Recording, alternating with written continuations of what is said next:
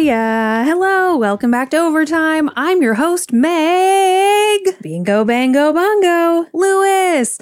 This is Dribble's weekly podcast where I give you design news and you know what? Some tips to create your very best work. And this week on Overtime, I finally find out what Pantone's color of the year for 2021 is, and they cheated. It's 2 colors. Oh, plus Google launches an experiment called Blob Opera, and I'm pretty sure, they made it just for me, which is very kind of them. Oh, and how to level up your spot in the design and creative industry, which is actually, it's just going to be advice, really, that applies for all humans, regardless of industry, but you know the drill. We're talking design here, so let's go. When design and creation are your life, your career, your livelihood, you need reliable machines you can depend on. Enter the Asus Creator Series. Asus offers color-accurate monitors at 4K resolution for designers and photo editors. Or create on the go with Asus StudioBook laptops, professional-looking laptops powered with an Intel Core i7 processor. Or if you prefer a minimalist setup at your desk, go with the sleek and elegant PA90 Mini PC. Bring your creations to life with the power of the Asus Creator Series. Learn more at asusproart.com. That's ASUSproart.com.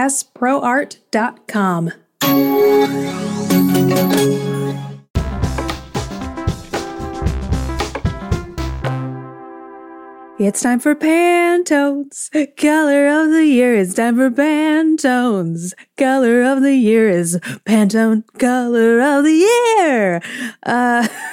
I'm sorry. I'm losing all sense of reality, and my jingles never stop jangling. I'm jangling all the time, basically, is what's happening. So Pantone, as you probably know, if you are familiar with Pantone at all, is they are color people.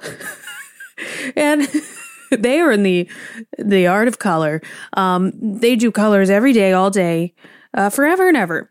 And so they know everything there is to know about color. I would assume they know more about color than I do.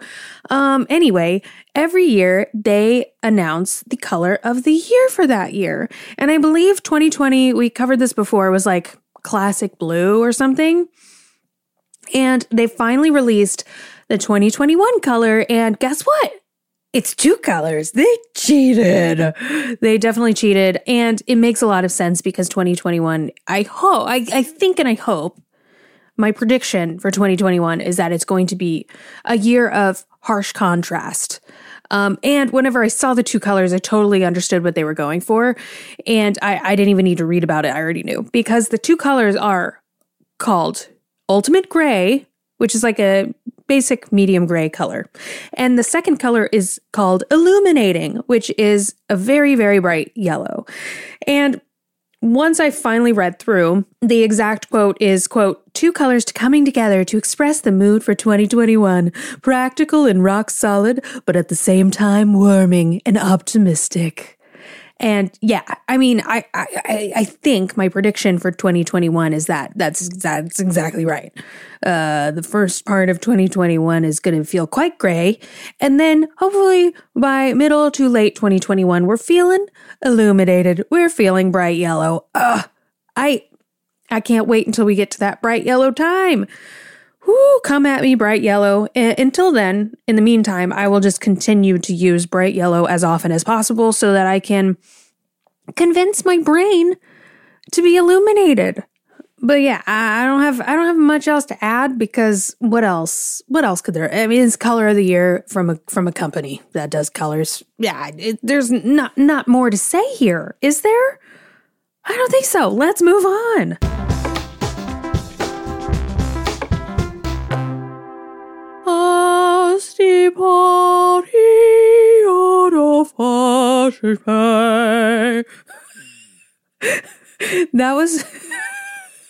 That was me singing opera. And you know why I'm singing opera today for you? Because I've considered a career switch to an operatic singer. This is my announcement. Officially. You're hearing it here for the first time. And that is a joke. That was a joke.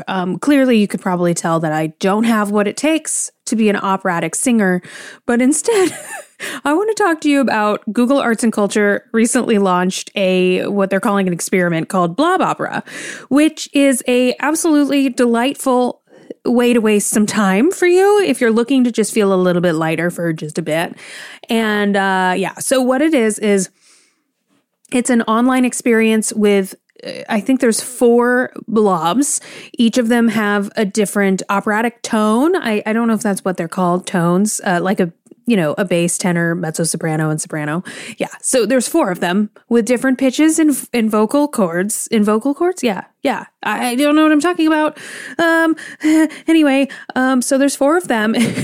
They're all blob characters and you can play each of them. And it uses machine learning to help them harmonize. So you get to be the part of one of the 4 at all times, and you get to change the notes, change the key, and all of that.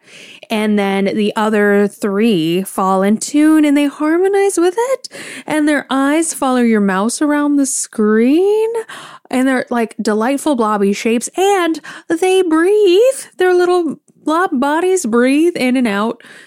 I mean, it's a real nice little break that might make you smile and might distract you from some of the more harrowing parts and aspects of your life, which is why I was so taken with it.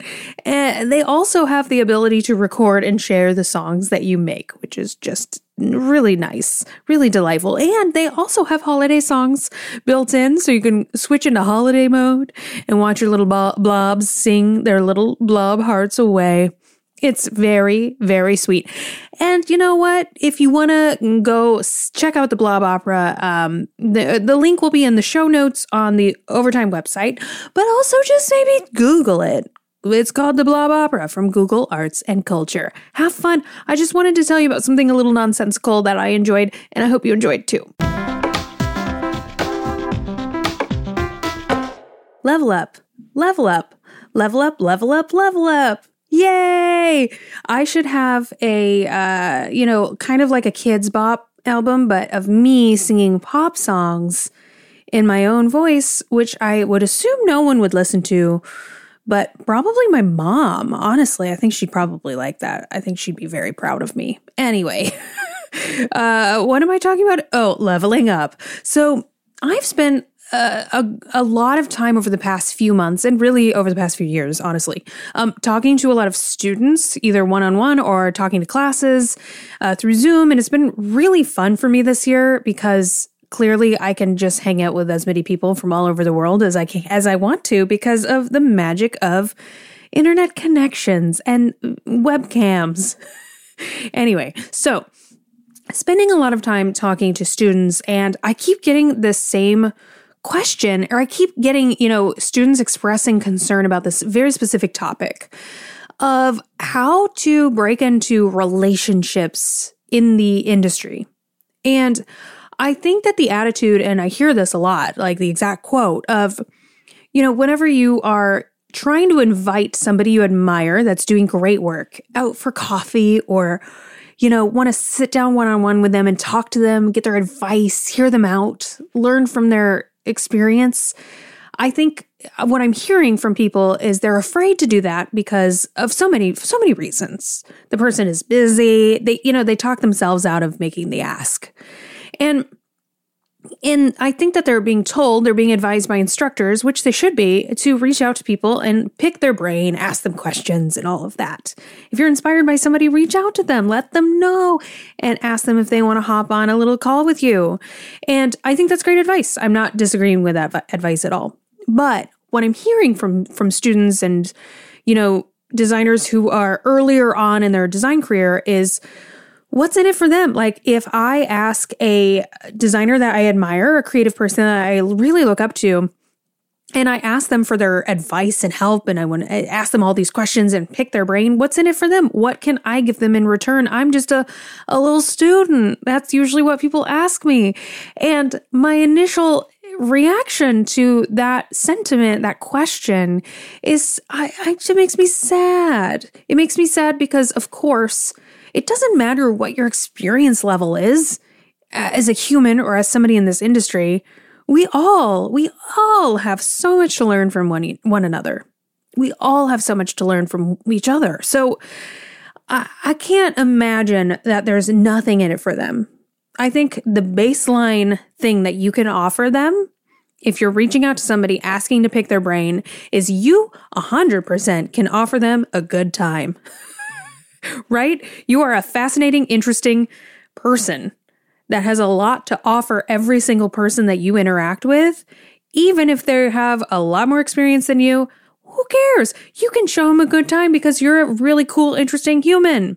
So I think we have to, maybe we could shift our thinking to remind ourselves that we have a lot to learn from one another. And if you're an extremely experienced designer who is usually in the place of giving advice rather than receiving advice, like me, I find that with every single one of these conversations I have, no matter who it is, as long as I approach it as a conversation, I end up learning so much. I learn so much about them. They show me their perspective. I expand my worldview through having conversations with them. I think about doing things in a new way that I had never thought about doing before. I get so much out of this interaction and out of these experiences. And I think that we just need to have a perspective shift and remind ourselves, humble ourselves a little bit and remind ourselves that we all have so much to learn. We all have so much to offer. And the more we can sit down with each other one-on-one and communicate these things, communicate our ideas and our questions about the industry and about life and our thoughts and our opinions and our perspectives, the more we can learn and grow together. Because the beautiful thing about humanity is that we all have completely different experiences. We have completely different lives, every single one of us. You and I are so different from one another. So the more that we can sit down together and listen and learn and talk, the more we can expand our individual worldviews, which makes the world a more beautiful, empathetic, and thoughtful place, right? It wasn't until I started meeting people and having conversations with people who lived very different lives from me until I started to expand my worldview and become a heck of a lot more empathetic towards others. So, wow. What was I was supposed to be talking about leveling up your spot in the industry, which I am still, I think. I think we all need to remember to approach relationships as friendships, as reminding ourselves that we're all humans. We're all human. We all have this complex mix of emotions swirling around in our brains constantly. So, yeah, we need to approach all, even if it's a business relationship, even if it's in the industry or whatever, as friends, not contacts, which we hear that from time to time, that advice, right? And I think it's really important to remember where we're at culturally in hiring practices and all of that, because I know for decades, in the past, we were sort of, businesses hired people, corporations and companies hired individuals. And so what that meant was the person that's on the hiring side was very much a representative of the business, of the corporation, of the company. And they had to put their own opinions and personality aside and put on this mask, this persona of what represented the company, right? And then in those situations, you as the interviewee or the person that was trying to get work from that person would also have to put on this mask, this persona of the ideal candidate. And so both parties were totally faking it, not being themselves at all, being the version of themselves that thought they were supposed to be, right? So two fake people having a very fake conversation and oh, that sounds awful, right? Of course it does. And now what's happening is individualism is more encouraged in the workplace in general, especially in our industry, right? And so what happens now is people hire people. So people are less of trying to become a fake version of themselves to represent a brand or a company or a corporation. And they're encouraged more to be themselves, right? And to show up as themselves, talk about their own individualistic ideals and all of that during interview and conversation settings. Of course, yes, we know this. And so what happens whenever you're interviewing, now is that they are looking for, especially if you're going to be directly working with them, they are looking for the candidate that they just want to spend the most time with, right? That happens a lot. We're finding more and more nowadays that skill set is definitely secondarily placed underneath personality and potential, which I think in many ways is really good. It's good for you being yourself and feeling safe and showing up as yourself and being able to be that person. It is bad in some ways because we have issues with this as humans. Humans have issues. So hirer Jeffrey might end up only hiring other people that look like him and are interested in the same things as him, which obviously is a problem, of course. But I think that it's great because this means that whenever you're designing your portfolio, whenever you're talking about yourself, you have the ability now that you didn't necessarily have before. It wasn't encouraged before. You have the ability now to show who you really are, to show what you're interested in, to show the breadth of your areas of interest that are outside of your profession of design, or whatever creative profession you're in, right? So we have this ability now to be people, to be humans, to be real, to be flawed, and it's encouraged. And we see that through casual relationships in the industry, through what I was just saying about approaching people as friends, showing them a good time, just having a great time together, learning from each other as you go. This is one of the most beautiful parts of the human experience. And there are a lot of areas that are flawed. Of course, as I mentioned with Jeffrey, no offense, Jeffrey. I had to pick a name of somebody I don't know any Jeffreys, so I'm sure there's a Jeffrey out there listening to this. I'm not talking about you, I promise. Okay, so we have this beautiful opportunity, and sometimes the Jeffreys of the world abuse that and clearly only hire people that are like them. But as long as we're being ourselves in these situations, we're being ourselves. And by being ourselves, I just mean show up as yourself as, what does that mean? It means to showcase all of the various things that are interesting to you and that you're a fan of, that make you who you are. All these things that maybe you've been hiding your whole life, just push those things freaking forward for once. And it helps us because then we end up getting jobs. We end up creating relationships with people that like us for who we are, even though maybe we're different from them. And I think that's really beautiful. So it kind of helps you to control the narrative of your own life by attracting the people that like you for who you are. So that way you don't have to pretend to be a different version of yourself. And obviously a lot of people do not feel safe to be themselves. They are not in the position to feel safe at all to be themselves. So you have to play the system and wear the mask and be that curated version of yourself in order to survive. And that is fine. If you do not feel safe enough to be yourself, you do not need to push through that and make yourself feel unsafe. Absolutely, totally not. But the goal here is to fill your life, your career with people that do make you feel safe to be yourself. Every single human deserves that opportunity. Okay. So in leveling up your spot in the industry, what I'm saying here is to be a good person, essentially. Be kind, approach all relationships as though you are humbled enough to have lots to learn from every person you encounter and meet. And remember that you're meeting a human that has flaws, that gets sad, that gets angry, that gets happy and experiences joy, just like you do. And that allows us to have a little bit of empathy when we have relationships and remind ourselves of our place in this world, because we do all have a lot to learn from one another. So this is all to say that there are a lot of things that you can do to make yourself feel successful when it comes to your relationships in the industry, to feel like you know people. And the only advantage, really, I mean, the biggest advantage of knowing people in this industry is just that it helps you get work. I will say that I can attribute all of my opportunities to the relationships I've made in this industry, other designers, other creatives who I've just made friends with. I've shown them a good time. We don't even necessarily talk about design.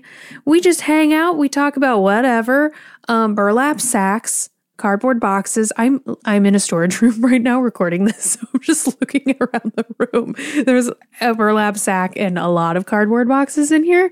There's a ladder, tubs, lots of tubs. Anyway, so I talk about all these things with other creatives, and it really helps to just show them that I'm not in the relationship transactionally. I'm not talking to them because I want to get something out of them. I'm talking to them because I just want to have a good time and I want to make a friend. And that really helps, because making friends, actual real friendships with people is very beneficial, because then you kind of get a little deeper than just design, and you learn more about what your insecurities are, what your fears are, what you're really interested and excited about life, and what you're excited about doing, and all of that. And that really helps you to bonk it over their head, and then eventually they might forward an opportunity your way. Or maybe not. Or maybe you'll work with them someday. Maybe not. It's a beautiful thing. So again, please remember, we can all learn from one another. We just have to be humble enough to remind ourselves of that every single day. And if you're a student, or if you're earlier on in your design career, you have so much to offer people. So do not hesitate to reach out to anyone who inspires you, or that you look up to, or that is doing something you want to be doing.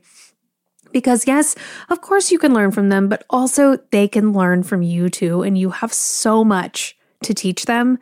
You have so much to offer. So get out there, make some friendships. I know we can't do it IRL, but we can do it through the magic of the internet. I know a few months back I had Matthew and Sina on as a guest, and Matthew and I talked a lot about how to send a DM to somebody over social media in a way that will get you a response back and actually create a lasting connection. Spoiler alert, it was basically just like have a lighthearted conversation with them and keep the conversation going. Which now sounds a little anxiety inducing.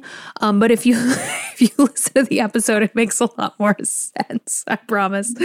So it's not that scary. Don't overthink your interactions and your relationships in the industry. It's just about making friends, because everybody's so interesting, and so are you. Well, that's it. And you know what? You only get one more episode from me as the host on this 2020 season of Overtime. So come on back and hear me next week. Bye.